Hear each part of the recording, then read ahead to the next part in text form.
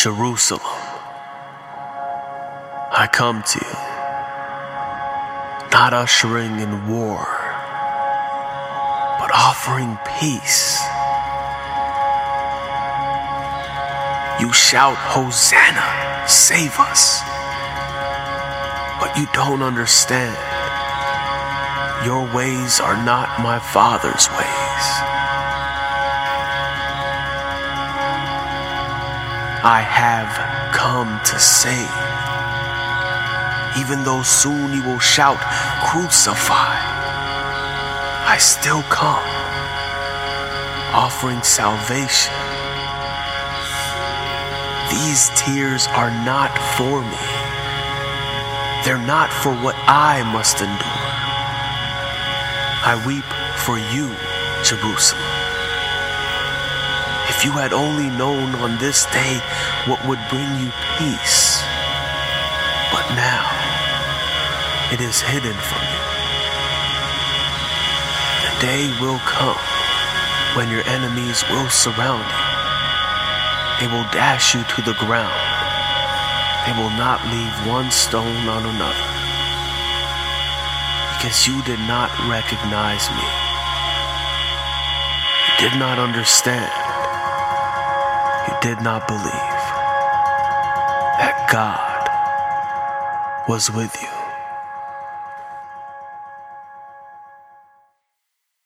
you. We get so wrapped up in the Hosanna part of Palm Sunday that I think we forget that, those were actually the words that Jesus spoke after he came into Jerusalem that day. And I know this, I never want to be a person who doesn't recognize him and who doesn't understand, and so who doesn't believe. There's this absolutely incredible story. I love it.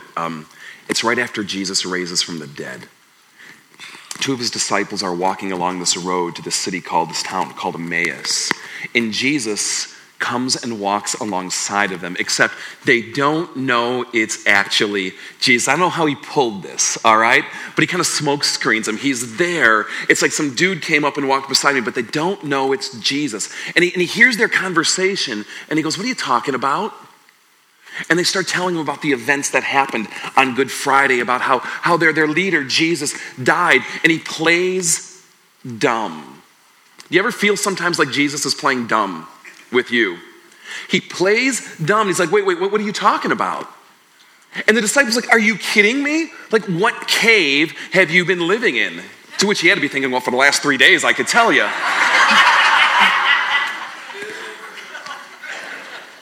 And so they get excited and they begin to share with Jesus all of the accounts of what happened to him, not realizing that it was him standing there. And they come to the end of this and they're left in this place of just, what does this mean for us? It's over. It's over. We put our hope, we put our faith, and it fell to pieces.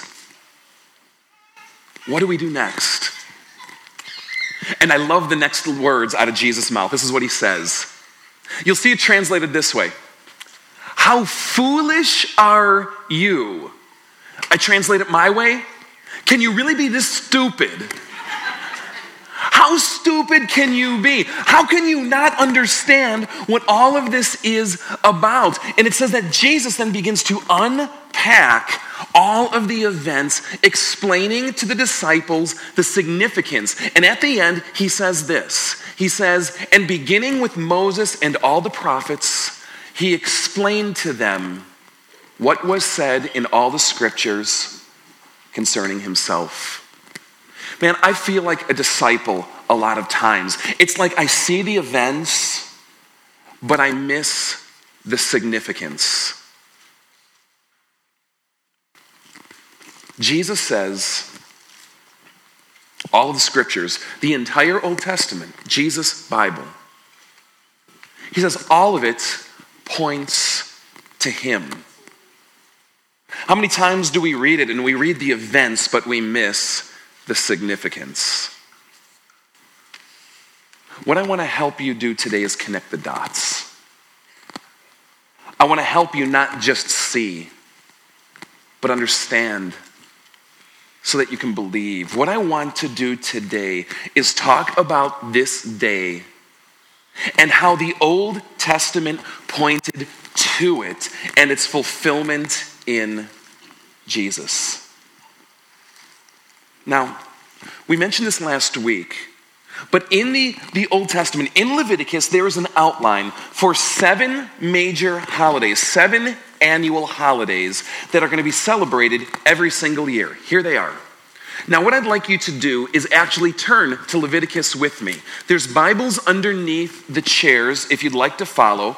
And I invite you this morning to open to Leviticus 23. If you're out in the back in Overflow, Welcome Center can get you some Bibles. And pull out your phone if you need to. Leviticus 23. And let's just outline what these holidays are about, okay? Let's get them on our grid and get familiar with something that seems so insignificant. But Jesus says, no, wait a minute, this points to me. Chapter 23, we'll begin at verse 4. He says, these are the Lord's appointed feasts, the sacred assemblies you are to proclaim at their appointed times. Number 1, the Lord's Passover begins at twilight on the 14th day of the first month. That's the day, all right? Holiday 2, on the 15th day of that month, the Lord's feast of unleavened bread begins. For 7 days you must eat bread made without yeast. Skip to verse 10. Holiday 3, when you enter the land I am going to give you, and you reap its harvest, bring to the priest a sheaf of the first grain you harvest. He is to wave the sheaf before the Lord. And they would wave it like this. Don't miss the significance.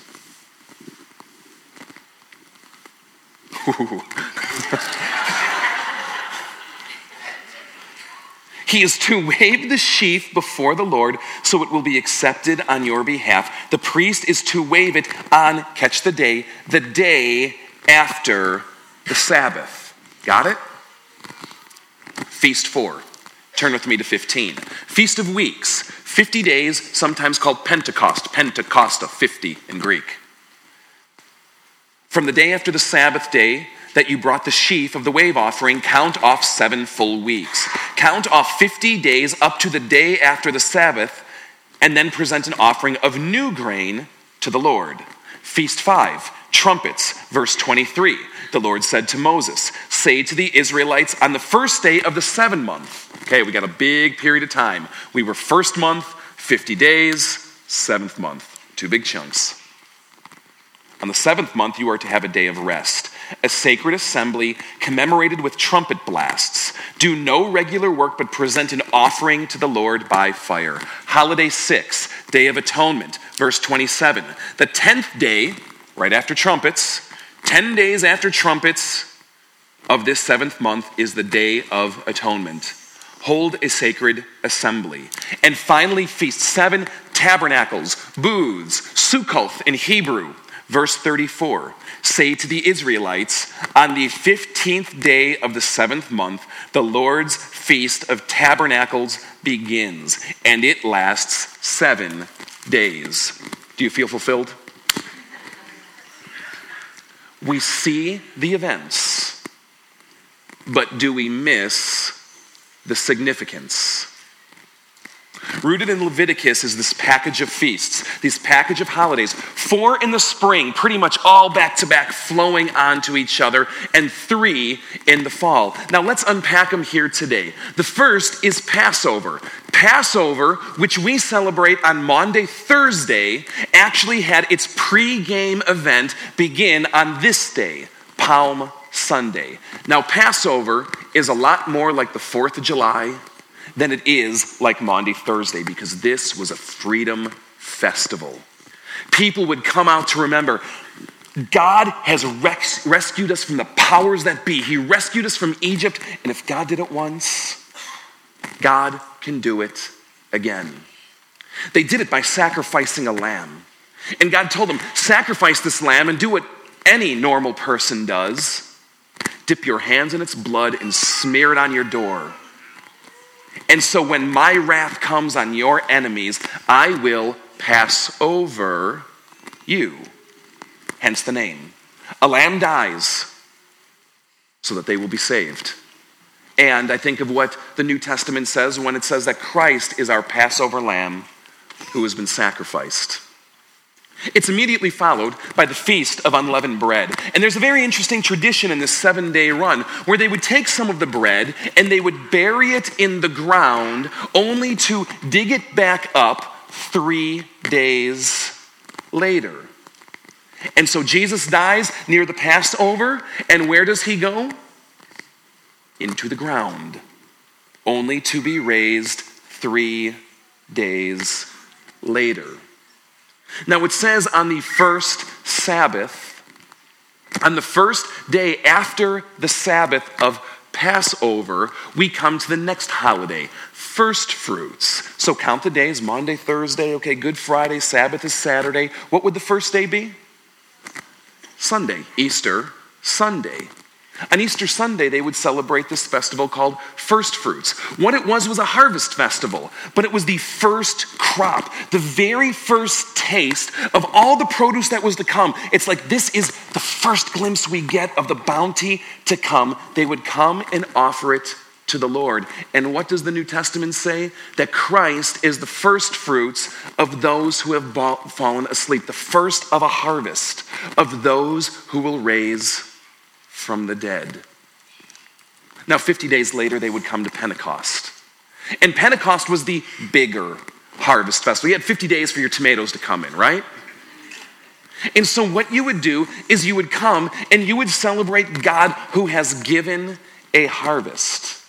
And all the Jews are gathered in Jerusalem for Pentecost. And this is when Acts 2 hits and God's Spirit comes down. What does Jesus say? The workers are few, the harvest is plentiful. Ask God to raise up workers, and you have Peter and James and John gathered with all the people, and the Holy Spirit comes down and they reap a harvest on that Pentecost day. And then you're done. You're done with the first round. Spring feast, you got a long time to wait. And I think about how long is it that we have been waiting since Pentecost happened for Christ to come again? You know, I think of those times when Jesus says, keep watch because I'm coming soon. And I start to think that he might have a different definition of soon than I do. And you'd finish Pentecost and you'd wait. And you'd wait. And you'd wait. And then the fifth holiday would come, the Feast of Trumpets. Guess what they would play? Guess what they would play? Yeah. Own the gut feeling, all right? Own the gut feeling. Look what the New Testament has to say. The Lord's going to come down from heaven with a loud command, with the voice of an archangel, and with what? Trumpet calls of God. And this would lead into something called the 10 days of awe. And at the end of the 10 days was the Day of Atonement, a judgment day for Israel. A day when they knew for certain their sins had been paid for, and there was judgment for those cut off. And I think about what it says, how Christ was sacrificed once and for all, and he will appear a second time to bring what? Salvation to those who are waiting for him. And do you know what happens as soon as Day of Atonement is done? Tabernacles. Last feast. You know what this is? Basically, it was like this big outdoor festival. You got to think Woodstock. And I don't mean the city, I mean 1969. All right? Because what you would do is you'd gather for 7 days and you would build makeshift shelters and huts, and you would party like it was, well, I don't know, 1999, there you go. Right?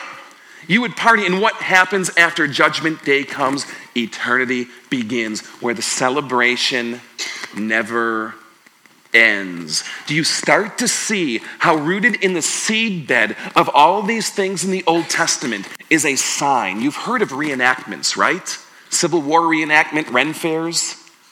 These holidays are pre-enactments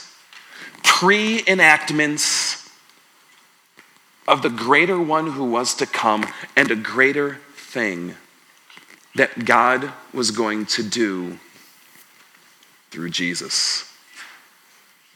Now, let's go back to Passover. Let's go back to Passover, this freedom festival. Because what happened on Passover Day, Thursday by our reckoning from today, is that Israel would come from the four corners of the globe. They would gather in Jerusalem. I told you earlier, the city would swell to 10 times its size. They were coming to remember God rescued us once. God can do it again. They were coming to say, never forget. Never forget who God is and what he has in store for you. Never forget what God is capable of. Never forget that God is a God who saves. Israel, never forget. Now they would gather and they would do things. We go to a 4th of July parade and we wave flags and we sing patriotic songs, right? They would do the same thing. See this thing? It ain't just a palm branch. It is a national flag. Let me show you this. This is a coin, a Roman coin. And they would mint coins to mark great victory. Kind of like we put our national symbols and seals on coins, they would too. Now, you see the face, and we're not going to talk about the face over there because that's boring, all right? You see this dude here. You see him kind of running on a horse. You got to imagine him running on a horse to announce the good news, as they would call it, of victory that Rome just had. And what is he carrying? A palm branch. Do you see it in there?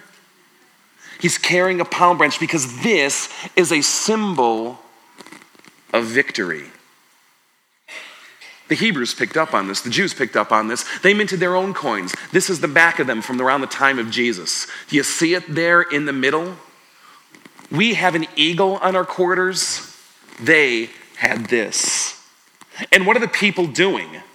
It says Jesus comes in and they take palm branches and they begin to wave them like we would wave a flag, and they begin to shout something. What is it? Let's talk about that.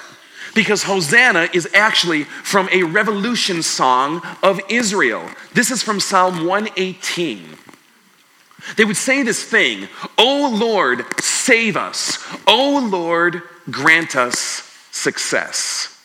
Now you hear save, and we probably go like theological right away, right? It was so much bigger for them. Lord, save me. Save me at the last day, but save me now too. Save me now too. Deliver me. Rescue me. Protect me. Overthrow my enemies. And to really get the feel for this, because every good song has to rhyme. Yankee Doodle went to town riding on a pony. Stuck a feather in his hat, shoot what rhymes with pony. They had to rhyme too. They had to get rhythm too. Hear how it sounds in Hebrew. Ana Yahweh Hoshiana. Say that. That was pretty good, actually. I didn't think you were going to do it, all right? Ana Yahweh Hoshiana, Ana Yahweh Hatzlichana. You hear it?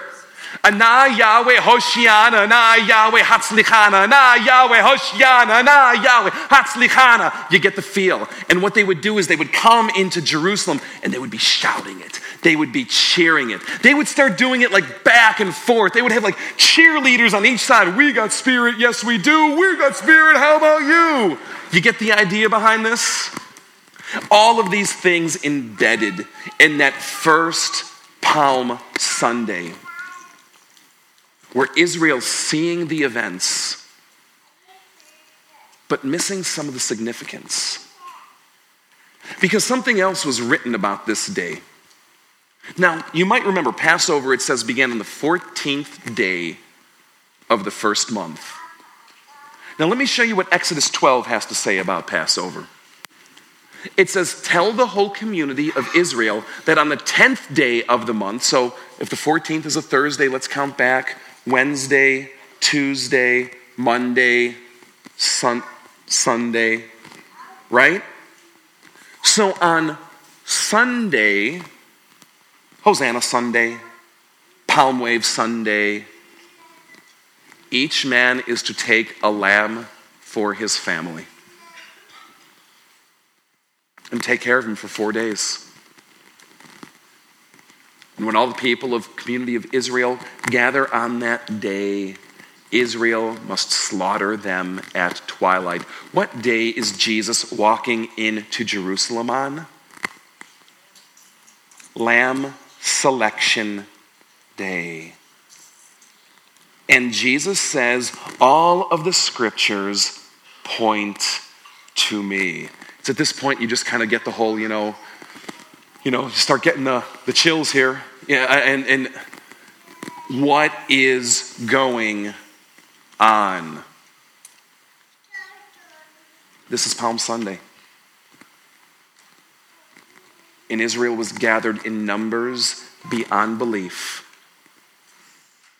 And they witnessed the event, but they missed its significance. I never want to be a person who sees the event or reads the event but misses the significance. I never want to be a person who meets Jesus but doesn't recognize him, doesn't understand him, and therefore doesn't believe. There's this other thing it says in the Palm Sunday narratives of the Bible. It says that the people who came, they heard about Jesus. In fact, they heard that he had raised this guy named Lazarus from the dead. They saw all these miraculous signs they were doing. They saw the signs he was doing. And it says they went out to meet him. But it was the people who, quote, knew the best. The religious leaders, the Pharisees, the people who immersed in this Bible that Jesus had pointed to him. This is what they said. They see the people going after Jesus and they're like, this is hopeless. This is hopeless. Look how the whole world has gone after him. Look how the whole world has gone after him. The whole world has gone after him. Have you? Because that is the question that makes all the difference on a day like today. That's the difference between a disciple and a Pharisee. It's a question that none of us can escape, and every one of us at some point needs to ask. The world has gone after him. Have you? Sometimes I think, like ancient Israel, we are so guilty of seeing Jesus in a certain way that we miss the depth and significance of what it means to commit to him. And that's what Jesus invites each of you to do. To follow him. To commit to him. To put him first in your life. To call him Savior. And know the expanse of what that means. To call him Lord. And say, Jesus, you lead. That's what Jesus invites each of you to do. And this morning, guys, we just want to give you a chance to do that today. Nothing weird. No one has to stand out. But here's what we're going to do today. We're We're going to go back into Jerusalem again. We're going to sing. We're going to worship. And maybe you're here and you're like, I haven't been following him. And I want to. Maybe you're here today and you're like, I don't understand him, but I want to. Maybe you're here today and you need to commit or recommit to him again. Band is coming up. They're going to lead us in worship. And maybe what this means for you today is just belting it out from your chairs, standing on your feet, waving your palm and shouting out to God in worship. Elders are going to come up to the subwoofers on the side. Maybe you just need someone to pray for you today. Maybe you need someone to put their hands upon you and come before God for you today and pray for you and lead you into what it means to trust him, to follow him, to commit to him, to be willing to risk again the words, Yahweh, save us. Maybe you just need to be in a place right there, coming in prayer to God. The point is this, guys. It's not the technical details that matter. There's any number of ways. What matters is that you don't delay. Because Good Fridays are coming.